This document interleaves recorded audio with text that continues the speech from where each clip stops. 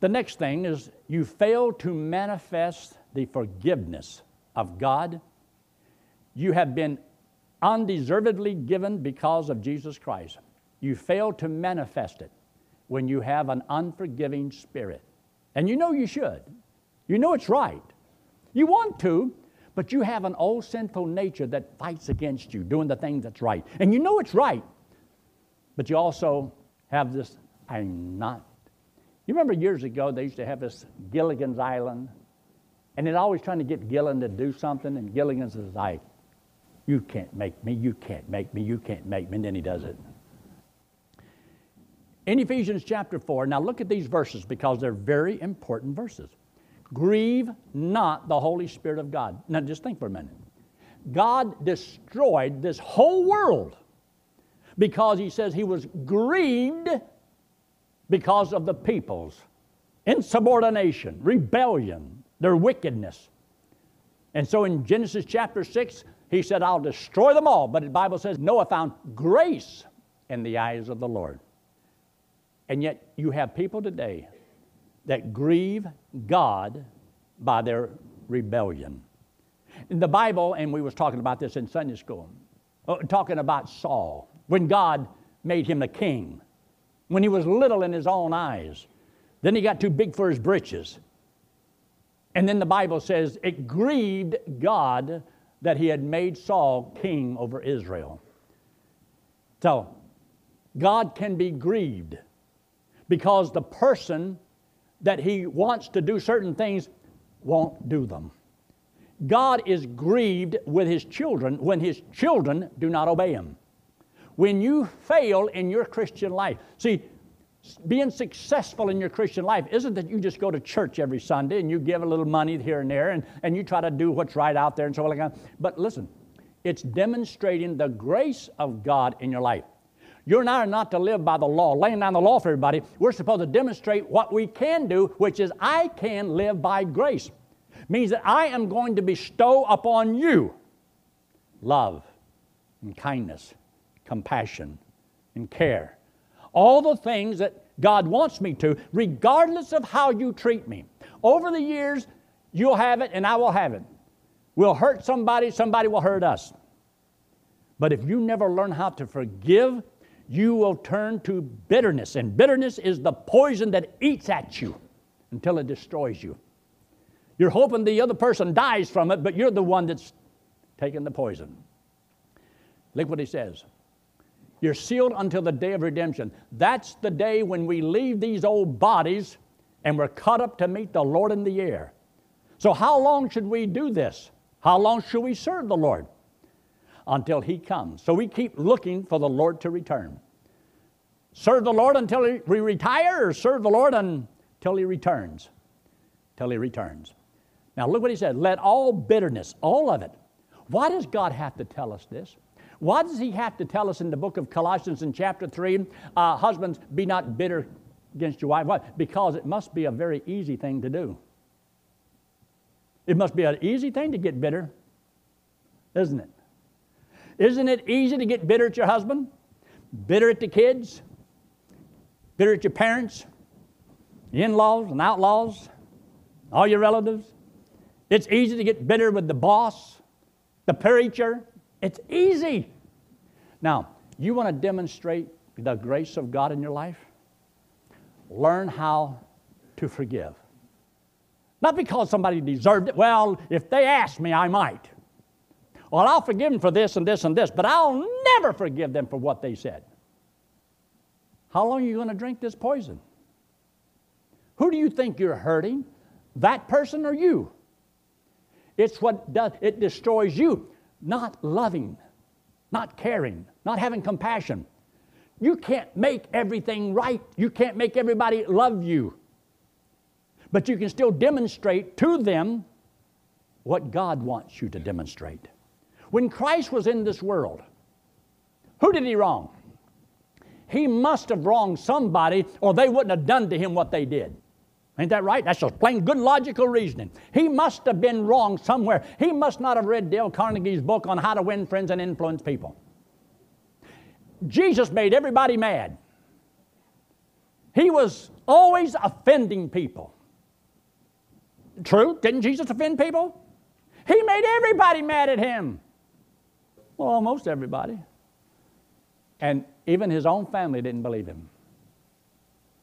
The Bible says over and over again, his mother pondered these things in her heart. Well, Ephesians 4:32 says, be ye kind one to another, unless it's your wife or your husband. It means be kind to everybody but them. Where do you think it should start? At home.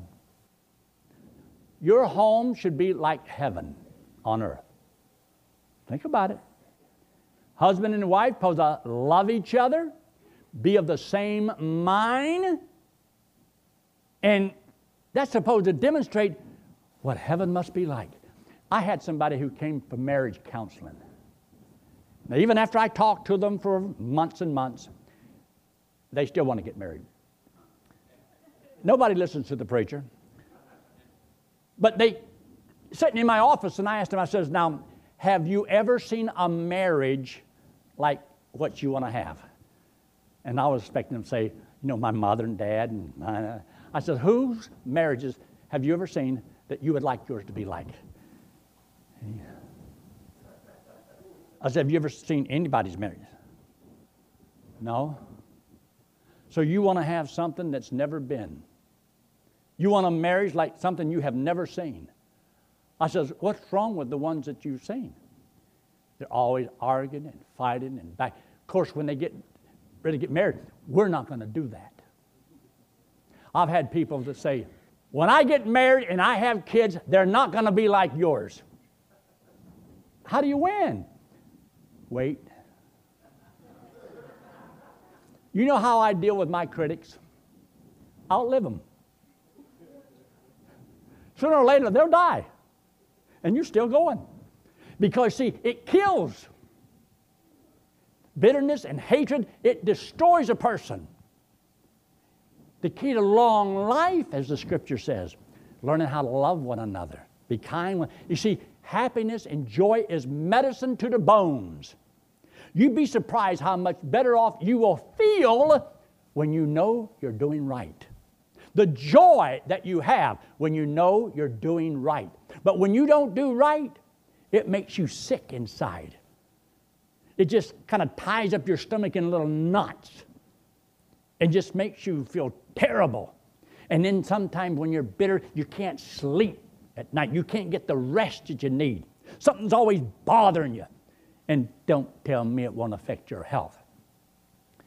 It will affect you. Look what he says. Be ye kind one to another, tenderhearted, considering that other person, and you got to be tenderhearted. You care, compassion. Forgiving one another, even as God for Christ's sake hath forgiven you. Be ye therefore followers of God as dear children. That word followers means as imitators. Imitate your heavenly Father. All right, when he was here and people did all these bad things to him, what did he do? What was demonstrating his characteristics? Remember, he said he could have called 10,000 angels. But as the song says, he died alone. He could have, but he didn't. He says, my kingdom is not of this world. He said, if it were my angels, my army, we would fight. But it's not. We are citizens of another country. The day is coming when there's going to be a new heavens and a new earth, and we will be there. But we don't have to wait till we get there to love people, to forgive people. This is all temporary. Life is so short. Wouldn't it be a shame to live half of your life drinking poison, being bitter toward people, carrying grudges that you don't even have to carry? Cut people a little slack. I always told people, see with one eye and hear with one ear. Don't see everything. Don't hear everything. And I've told people this. Sometimes, you think somebody said something and they didn't say that. And sometimes Betty will say, Yankee, I told you that. I said, honey, I didn't hear you. It doesn't count if I don't hear you.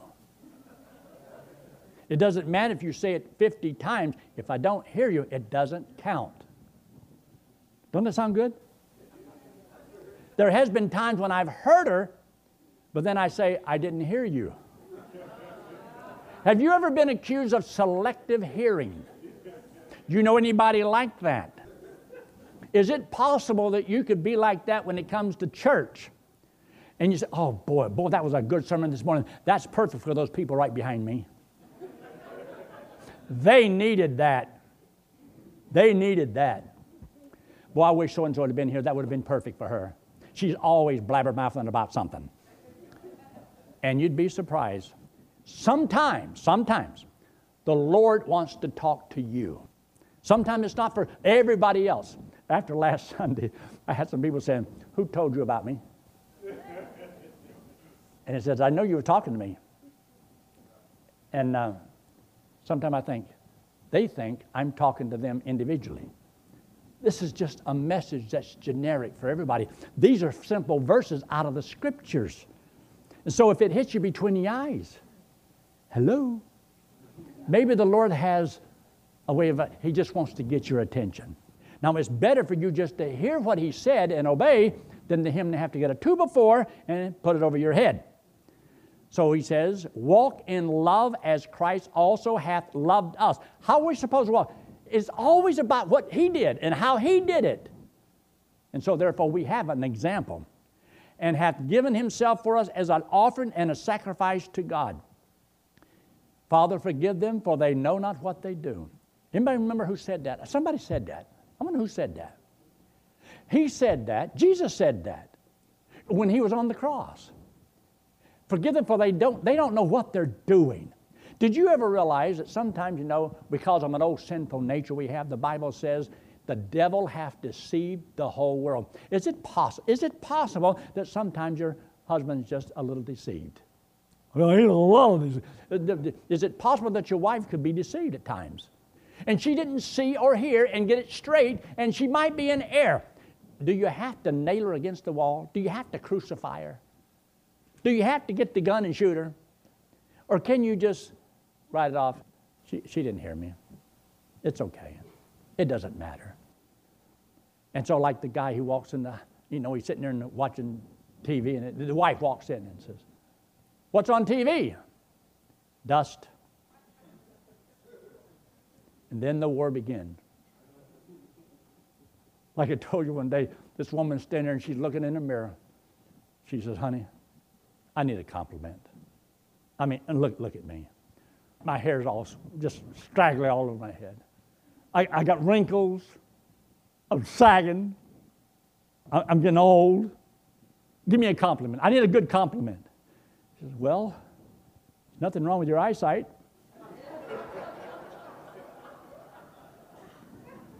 And then the war begins. Now, wives, sometimes it's better not to hear certain comments. I didn't hear that. Because it's setting you up. And you're going to Katie bar the door.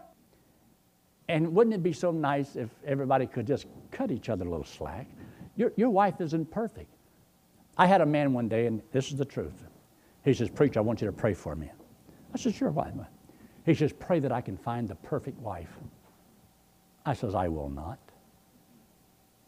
He says, what? I says, I will not. I says, if there's a woman out there that's a perfect wife, why should she marry you? You're not a perfect man. Why ruin such a good woman? There's no perfect men. There's no perfect women. There's no perfect children. Except mine, my grandkids. But he says, be ye kind one to another, tender-hearted, forgiving each other, one another, as God hath, for Christ's sake, forgiven us. Forgiveness means to have no personal vendetta against the person, but to have given them over to the only righteous judge, the Lord, to deal with the offender as He pleases. Now, y'all know that in 1991, I got a phone call from Colorado that a man had taken a hammer and killed my son. Now, the man that killed my son was a black man. And they gave him about 4 years. Because even though he confessed to the crime, they had not read him his rights. So he got off because some detectives didn't read him his rights. So anyway, I had to give a report to the court, to the judge, and everybody was there. And in the video, because I couldn't be there, I addressed the man that killed my son. See, this had nothing to do with skin color. This has to do with sin. All our problem is a sin problem. The things that we're facing in our country with all the people and the riots and things, it's a sin problem. That's the problem. It's not the color of the skin. It's the sin problem. And everybody has a sinful nature. Now, I could go for the rest of my life, for 24 years, and I could hate and be filled with bitterness. But I told him on the video, I says, I love you, and I forgive you. But government can't forgive you. Government must do what government is supposed to do. It's the law. They are to handle that. And I have committed this whole thing to the Lord to work through our government. And I have no vendetta against you. I'm not going to take vengeance against you. I have already wrote it off. My mind is clear. I have nothing against you. I said, but now you cannot escape the court of divine justice. There's a day coming when you'll have to answer to God, but you do not have to answer to me. And you know, for the last 4 years, that doesn't bother me one iota. I grieve that my son is dead. I've often thought about what he could have done with his life and about his children and all that, you know. Yeah. But some things I can't change. But the only thing that I can deal with is how I feel, what I go through, my peace of mind. I can't change the world out there, but I can make sure that I try to live and walk and think the way I'm supposed to and not take vengeance. The Bible says God will take vengeance. And I'm not his little avenging angel. Yes, brother, I can forgive all right, but I can't forget. No, that's something that's going to happen when we get to heaven, and we won't have this old sinful nature, and we'll never recall it. And he says the former things will be remembered no more. True forgiveness means burying the hatchet, but not in the back of the other person you're trying to forgive. Be careful of the man who pats you on the back. He may be looking for a place to plant the knife. What does forgiveness toward others not mean? Trust is immediately restored. The moment you trusted Christ as your Savior, yes, God forgave you, but it's limitation in how you're used. He can't put you in, okay, now you become the pastor. You just got saved yesterday, you can be the pastor today. No, there's a process to go through. And learning and things not to do, things that you are to do, and you earn the right to be trustworthy. And some people, yes, you can forgive, but they need to earn the right to be trusted again. Forgiveness doesn't mean all of that's gone. It just means you as a person, you're not holding it again. They have still trust to be gained. There are no consequences to faith. There are consequences. You can say a lot of things, do a lot of things, ask God to forgive you, and he can forgive you. But your wife may not, and she may divorce you. And you can get drunk on the job, and he might forgive you, but you might lose your job. And you can drink an awful lot and ruin your kidneys or whatever, and next thing you know, yes, God can forgive you, I forgive you, but it doesn't undo the damage. And you can waste your life, and God can forgive you, but it doesn't put fruit on the plate.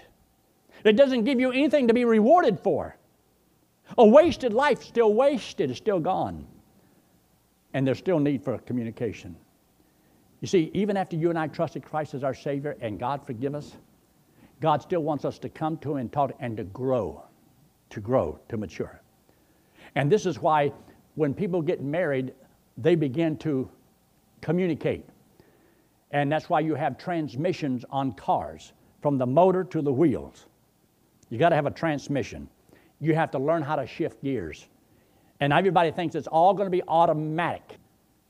But there's a value of having a manual transmission. And so in your marriage, you have to learn. You have to grow. You have to adjust. And you're always learning how to adjust.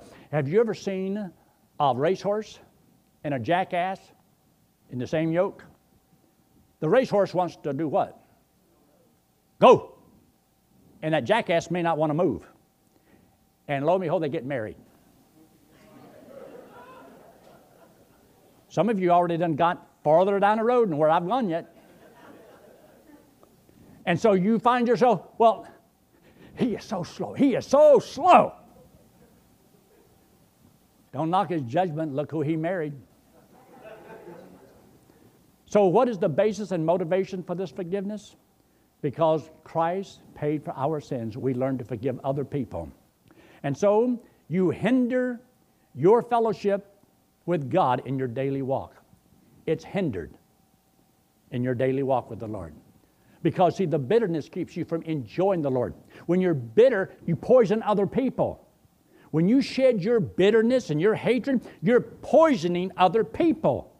And the purpose of the poison is to kill them. Don't allow people who are bitter people to poison you against somebody else. It's not good, it's not right, it's not proper. But learn how to forgive and keep on serving the Lord, and God will bless you. And these are some verses to keep in mind. You write these down. 1 John chapter 1, 6 through 10. They are awesome verses because 1 John 1, 9 simply says, talks about if we confess our sins, He is faithful and just to forgive us of our sins and to cleanse us from all unrighteousness. That's to the believer. But whenever you sin against your wife, or you sin against your husband, or even if you sin against your children, learn to confess it. Own up to it. When that person knows that you wronged them and you won't admit it, you know that just causes them to lose a little respect for you because you're not honest. You're not upfront. You're being deceptive. And it's hard for people to trust you when you're not honest. And you want to have all of this. You want to be the way God wants you to be, demonstrating the grace of God in your life. And that's not the easiest thing to do, because the only way you can do that is you got to stay close to the Lord, and not everybody stays as close to the Lord as they could be. It would be great if we did. But anyway, just a few thoughts to help you love each other, cut each other some slack. Don't be so mean and hard on each other. Everybody's struggling. The wife's struggling. The husband's struggling. The kids are struggling. We're living in a sinful world. And all we see is a lot of the stuff that's not good and wholesome for us. But at least when you come to church, you're supposed to learn some things from the Bible that's supposed to help you in your Christian life. I told people before, if you come to all the services of the church, you'll have all the counseling you need. You'll get all the counseling you need. You don't have to go paying for some psychiatrist or something like that. They just charge you a lot of money. But this is biblical counseling. But it's the counseling that can help you in every area of your life. See, most problems are sin problems. It's a spiritual problem. Look up here. This hand represents you and me. The wallet represents sin. We all have sin on us. Now God, He loves us, but He hates our sin. He loves us. But to pay for sin is eternal separation from God. And so we were without hope. There is no option two. We have to die and pay for our sins. That's the payment for sin. You see, heaven is perfect, but we're not. And God won't let sin in. We can't go. How can I get rid of my sin? Die, then it's too late. So God says you cannot earn eternal life. You need a Savior. So this hand represents Jesus Christ. He's the Lord. God in the flesh came into the world because He loves us, hates our sin because our sin separates us from Him. So the Bible says the only way we can get to heaven is God's going to have to just forgive us the note. Forgive us. But He can't just forgive us because the law says it has to be paid. So He can't just write it off and forget all about it. So He had to send His Son. His Son came into the world and died that sin debt that we owe. Everybody has to die.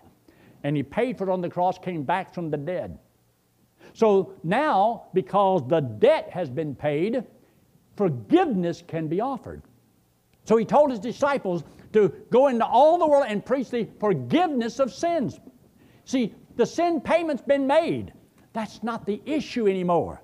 Now the issue is, will you accept God's forgiveness? Who in their right mind wouldn't? So when I was 18 years old, I heard this for the first time. It blew my mind. You mean it's free? I don't have to do something? I mean, there's nothing to do? I don't have to change my life, start doing something? All I had to do is believe He did it for me. And He would put this payment to my account, and I go to heaven on what Christ did for me. And that was a gift, free. So this is the message that teaches the grace of God. God loved us, and we didn't deserve it. And He paid for our sins, and we didn't deserve that. He forgives us, and we didn't deserve that. Now, in our lives, there's people going to sin against us. They don't deserve forgiveness. They don't deserve to be loved, and they don't deserve to be kind, and they don't deserve our compassion. They don't deserve it. So we're only looking for the people that deserve our goodness. Oh, really? God says, I want you to do this for me. Treat them the way I treated you. Now, can you understand what I'm saying? Can you really understand what I'm saying? Shake your head like this. This means yes. This means no. I was over in India, they went like this. I'd ask them a question, they'd go like that. Totally confused me. Let's pray, shall we? Every head bowed and every eye closed, no one looking around. If you're here this morning and you've never trusted Christ as your Savior, would you trust Him right now? Would you say something to the Lord? Lord, I know I'm a sinner. I believe Christ died, paid for my sins, and I'm going to trust Him as my only hope of going to heaven. I want the Lord's forgiveness for everything I've ever done. And the reason He can do that is because He's already paid for my sins. And I will accept His forgiveness. And if you will, God said He would give you the free gift of everlasting life. And you can know that you're going to heaven whenever you die. Would you trust Him? If you will, I'm going to ask you in just a moment to raise your hand. Raising your hand doesn't save you. It just lets me know that what I said made sense to you. I'm not going to have you forward. I'm not going to embarrass you. But right where you're sitting, would you trust Christ as your Savior? And if you will, would you let me know by just slipping your hand up very quickly and put it right back down? Anyone at all? Anyone at all? With your head still bowed and your eyes closed. While I was talking, did anybody's picture flash into your mind? Can you recall something that was said or done to you or that you did to someone else and you need to get forgiveness for that? Talk to the Lord about those things. God will bless you. He really will. Our Father, we thank you again for your blessings. Thank you for all you do for us. We're so thankful that we get an opportunity in our life to demonstrate to others just how good you are and how wonderful and how blessed it is to be sinners forgiven. In Christ's name we pray. Amen.